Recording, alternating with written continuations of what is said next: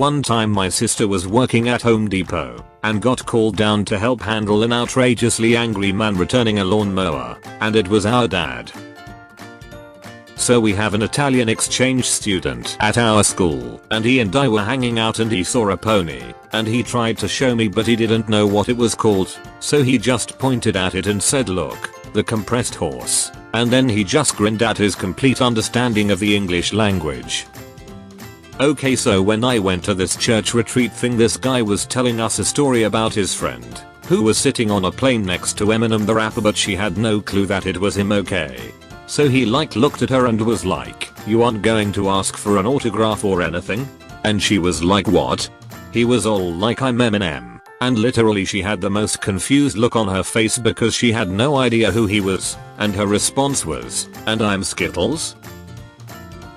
Out of the corner of my eye I just mistook another student for a trash can and threw my trash at her. This is the most embarrassing moment of my life. But not as embarrassing as getting mistaken for a trash can.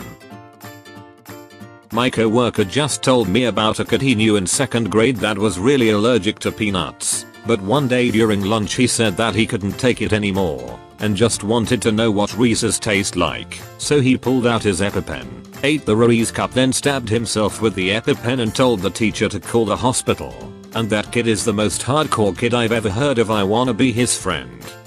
So there's only one channel in this motel.